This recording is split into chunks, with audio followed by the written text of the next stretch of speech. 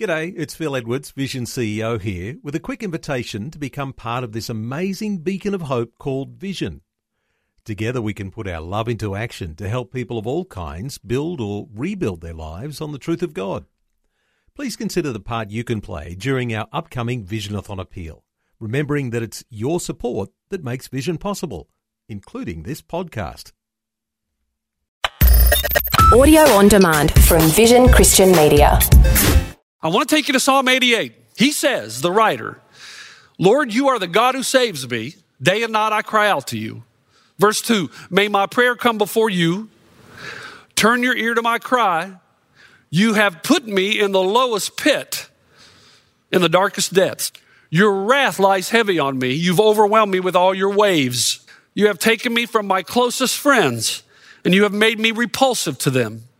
I am confined and cannot escape. My eyes are dim with grief. I call you, Lord, every day. I spread out my hands to you. Even though it's going to be the darkest season of your life, God put this here to show you that mental illness is where you become a person of greatness. Today with Jeff Vines, pastor, apologist, and Bible teacher.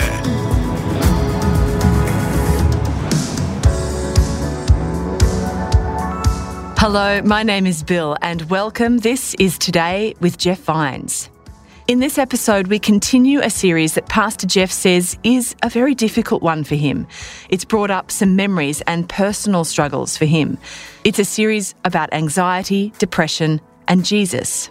We heard the beginning of the message in the last episode. If you want, you can catch up on all messages at any time. Just search for Today with Jeff Vines on your podcast app. But today we'll hear the remainder of this message about anxiety and depression. We're in Psalm 88, which begins, Lord, you are the God who saves me. Day and night I cry out to you. Let's join Pastor Jeff for the rest of this message and find out how to thrive with anxiety, depression, and Jesus.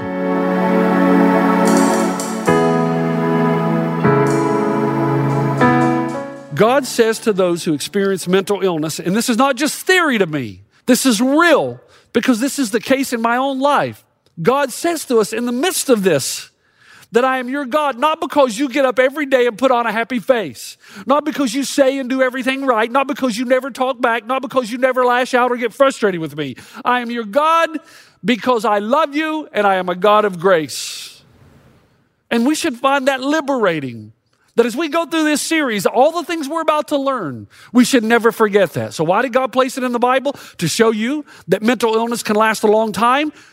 2, to show you the grace of God during the dark seasons of your days. And 3, to show you that mental illness is where you become a person of righteousness. This is hard to fathom. It's hard to accept. And when somebody told me this in the middle of it, I didn't appreciate hearing it. But in retrospect, after the fact, it's true.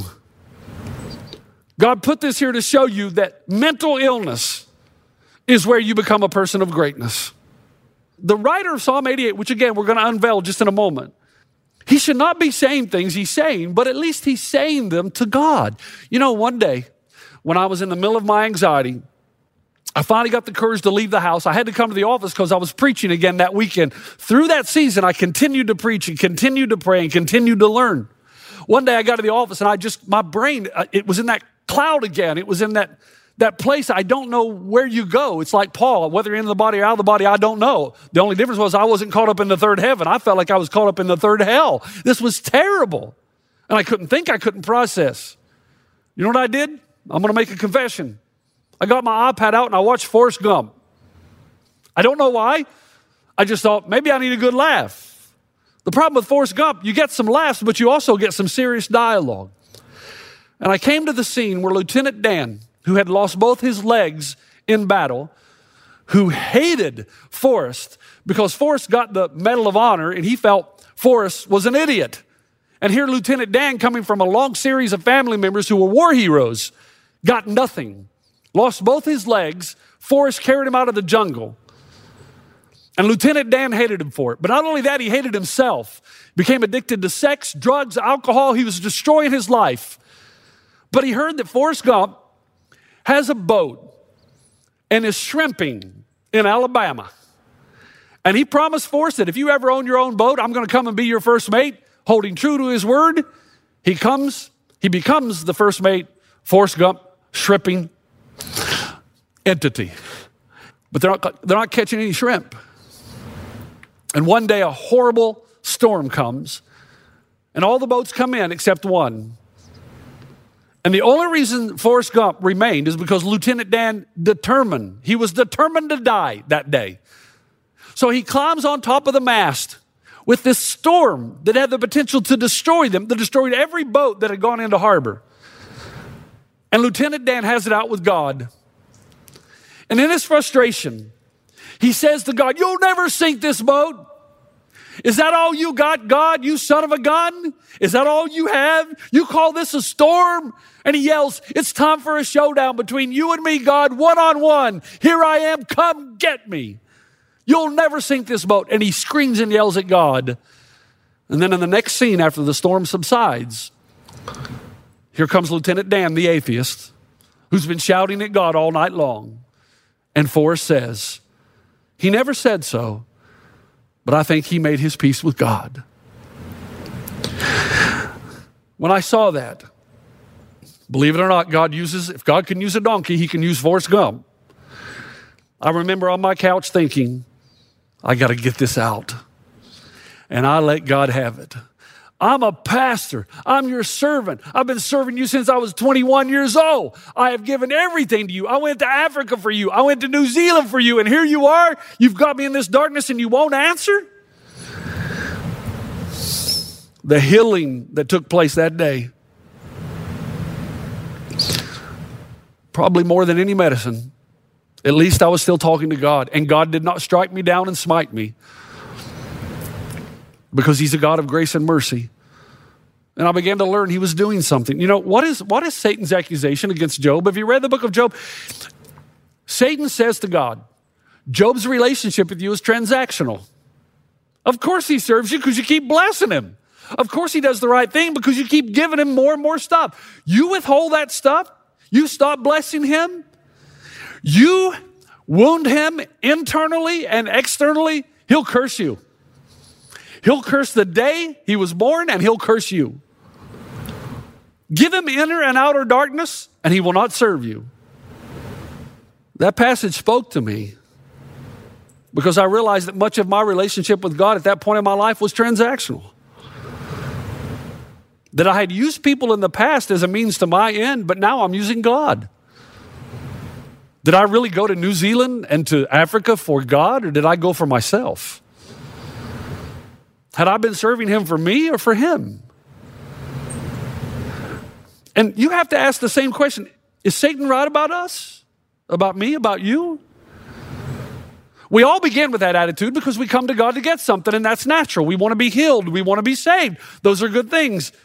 But if you never grow out of that, emotionally you become a roller coaster, because it'll be contingent on what you think God is doing for you at the present time.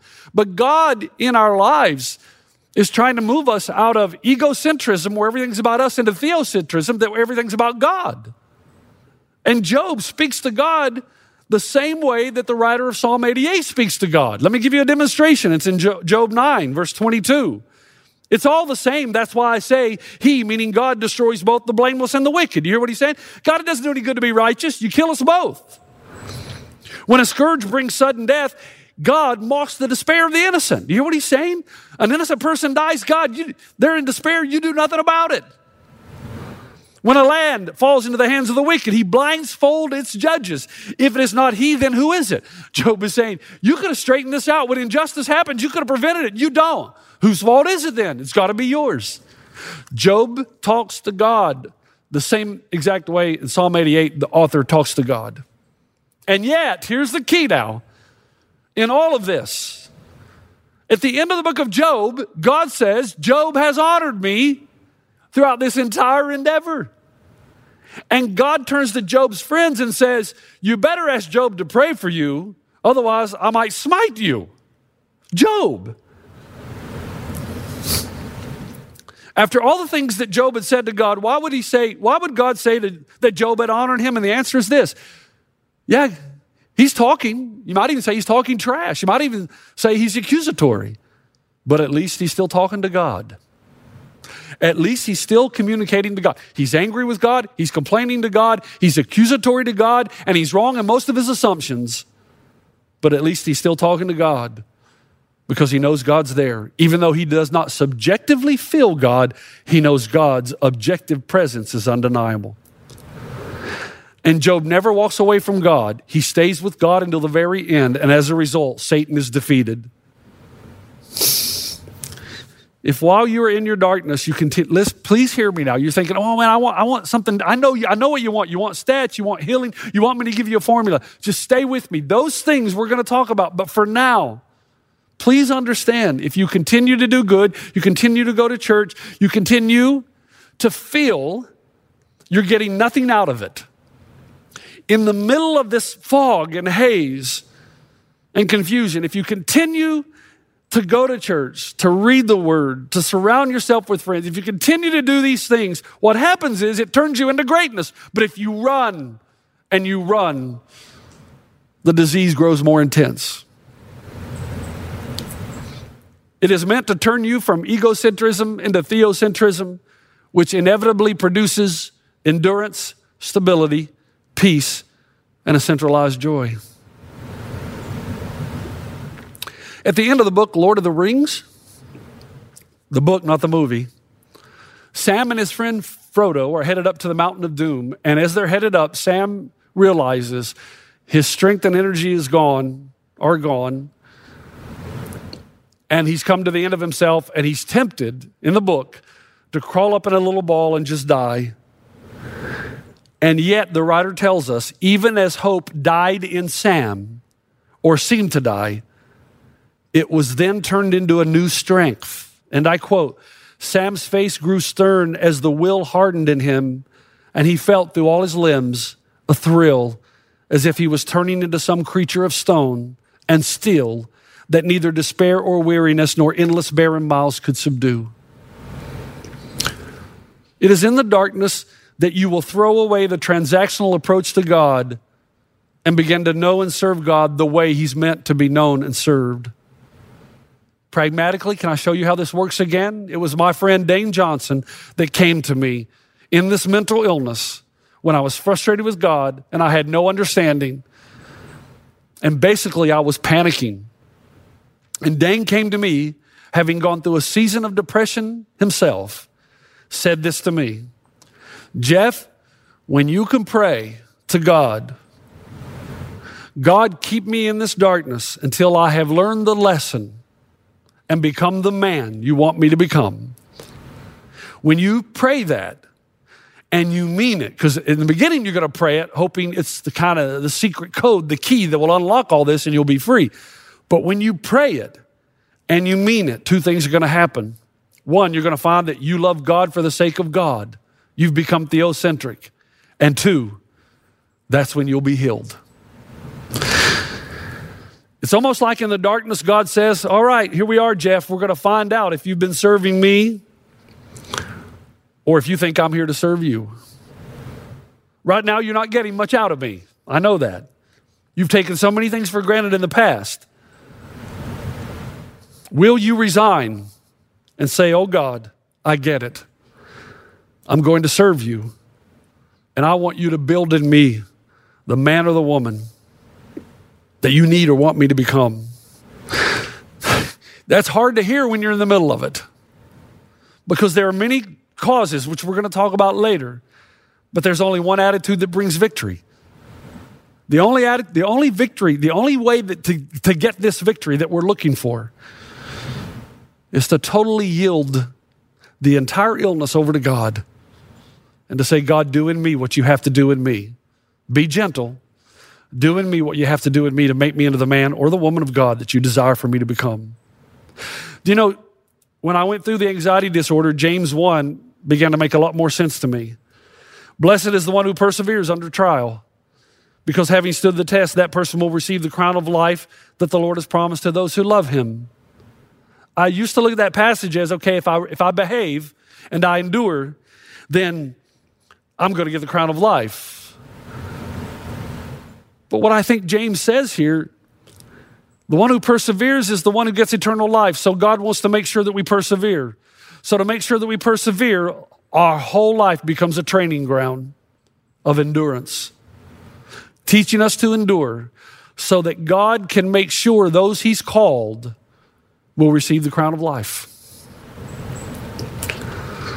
That somehow we turn into some creature of stone and steel that neither despair or weariness nor endless barren miles can subdue. Okay, let's end. Why did God put this in the Bible? To show you that mental illness can last a long time, to show you that God gives his grace in the darkest days of your life, to show you that mental illness is where you become a person of greatness. There's no doubt in my mind. But here's where some of you probably wish we would have begun. To show you the darkness is neither objective nor permanent. Now let's talk about this. Do you know who wrote Psalm 88? The person who said, God, you're not there. This is permanent. The person who does not say, I don't feel you're there. No, he says, you're not there. He doesn't say, I feel that you've forsaken me. You have forsaken me. You've abandoned me since my youth. He believes that darkness is absolute, not relative, that darkness is eternal, not temporary, that it's objective, not subjective. But he was wrong. Now, who wrote Psalm 88? The answer is a man by the name of Heman. Not Haman in the Esther story. Heman, H-E-M-A-N. And you will find his name in 1 Chronicles 6. And you will discover that David put Heman in charge of writing worship music and songs in the house of the Lord. Now remember, the Psalms are one of the greatest works of literature in history. Both historians, Christian and secular, will admit that. And Heman wrote the Psalms that are recorded in the 40s, 40 through 49. In other words, Heman wrote some of the greatest literary works of art in history. Nobody questions that. Millions and millions and millions of people have read his works, his songs, his music. No author has had their works and artistic impressions read, contemplated, and discussed as much as those who wrote the Psalms. Heman's darkness turned him into a great artist. And I go back to the two Greek words in the New Testament for pain, thlipsis and priasmos. Both words refer to pressure. And the image is to stomp on the grapes in the winepress, squeezing them until the good stuff comes out. God had to squeeze Heman to get the good stuff out, to encourage and minister to millions of people. Millions. And it goes on through generation after generation. Do you think Heman would have seen the day when you and I would stand in this place and talk about his work? No.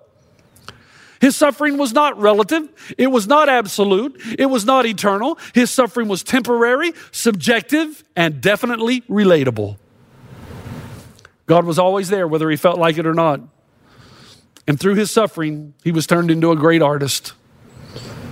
If God is your Savior, you can know with certainty this darkness will birth the greatest light of your life. I know you don't want to hear that now. I definitely didn't want to hear it, and I wanted to smack people who said that. But I cannot deny the reality of what it does. When you discover through this series that there's light at the end of the tunnel, there is a way you can be healed. I am confident of it. When you discover that, on the other end of it, you're going to be singing a different song. You're going to be saying, those days were the best days of my life because they did something in me that changed me for eternity. God has not abandoned you. He's always working. How can I know that, Pastor Jeff? In the end of Psalm 39, God, turn your face away so that I can have a moment's peace. The end of Psalm 88, darkness. My best friend is darkness. But what does Matthew 27 say? From noon until 3 in the afternoon, darkness came over the land. About 3 in the afternoon, Jesus cried out in a loud voice, my God, why have you forsaken me? What's the point? The point is because Jesus suffered total darkness, objectively, you and I only get subjective darkness. Because he did suffer abandonment, you and I only feel like there are times when God has abandoned us. But the reality is, because Jesus experienced the objective wrath of God, he didn't just feel abandoned. He didn't just merely feel the wrath of God. He experienced objectively the wrath of God and and abandonment from God. He's the only one that can truly say what the writer Heman says in Psalm 88, darkness was his only friend. The disciples left him, his own people left him, even his own father left him. Why? Jesus suffered the darkness and the abandonment our sin deserves. Jesus experienced the darkness as his only friend was darkness, so that in your darkness, Jesus becomes your true friend who's always there, who's always working, and who will never leave. In the garden, Jesus did not abandon his darkness. And if you think about it, in the garden, Jesus did not abandon us in the middle of his darkness. When the darkness came, he could flee. He could have left. He could have said, no, I'm not going to do this. So because Jesus in the garden did not abandon us in his darkness, what makes you think he will abandon you in yours? He's already proving that he is a friend that sticks closer than a brother, that he will never leave you, he will never forsake you. And do you remember that sarcastic question in Psalm 88? Do the dead rise and praise you? Do you know what the answer is? Yes, they do. Because Jesus rose again and praised the heart of the Father for his restoration and for the defeat of sin and death. And that's exactly what you and I can do if we trust him. We too will rise up in our darkness and praise him. If you run to him, keep running, you will praise him for the deepest, darkest moments of your life. You know, there was a lady that used to come, just quickly, there was a lady that used to come every Easter when we used to meet at the Felix Event Center. We used to gather all our campuses and meet up at APU. And I would see her every Easter. She would force her way to make it to the service. And I would say, how are you? Because she was facing brain cancer. I mean, it was a horrible journey. Beautiful mother, beautiful daughters and husband, beautiful family. And every time I asked her that question, how you doing? How you feeling? Does it hurt? And she would always respond, nothing that the resurrection can't take care of. Nothing that the resurrection. But the promise of the resurrection is not only in the life to come, but it's here and now. That dead people, that dead bones can rise again, can rise up, can be lifted up. Michael Wilcock, in his commentary on Psalm 88, this darkness can happen to a believer. It does not mean that you're lost. The darkness can happen to someone who does not deserve it. It happened to Jesus. It doesn't mean that you've strayed. This darkness can happen to anyone at any time, because only in the next world will such things be done away with, unnecessary. This darkness can happen to anyone without knowing why, but rest assured, there is a purpose, and eventually you'll know it. You'll know it. For now, we see only a reflection as in a mirror. Then we shall see face to face. Now I know in part, then I shall know fully, even as I am fully known. Listen. This darkness stinks. No other way to paint it. And it's true, your friends don't understand it until they've experienced it. It's impossible to explain.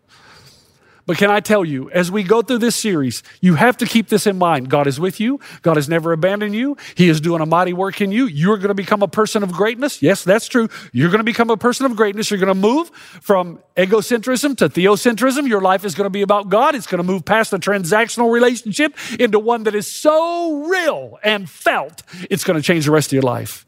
If you will run and keep running to God, even when you don't feel he's there. Keep coming. Keep listening. Father, I pray for all our family members right now that are going through some type of mental illness. It is a pandemic of epic proportions in this country and around the world. Help me to explain the reasons why from the Word of God as we go through this series. Encourage those who are in the middle of it right now in this deep darkness. Encourage them, if nothing else, to remember they should speak to you what is in you, what not ought to be in them. To be honest with you, you're pretty big God. You can handle it. But to keep running to you, even if it's running to you in anger and frustration. And to remember that you will never leave them, that because you did not abandon us in your darkness, you will not abandon us in ours. And I pray that you'd give them insight and passion to listen to this sermon again and again until it makes its way deep into their minds and emotions, and put these things into practice that will lead to peace, life through Christ. In his name, amen. You've been listening to Today with Jeff Vines. Next time, we'll bring you a new message from Pastor Jeff. You can listen to more messages like this. Just search for Today with Jeff Vines wherever you get your podcasts. You make me wanna dance and sing with every single breath I breathe. I will break this offering. You are my wonder. You bring the wonder. Today with Jeff Vines. Thanks for taking time to listen to this audio on demand from Vision Christian Media. To find out more about us, go to vision.org.au.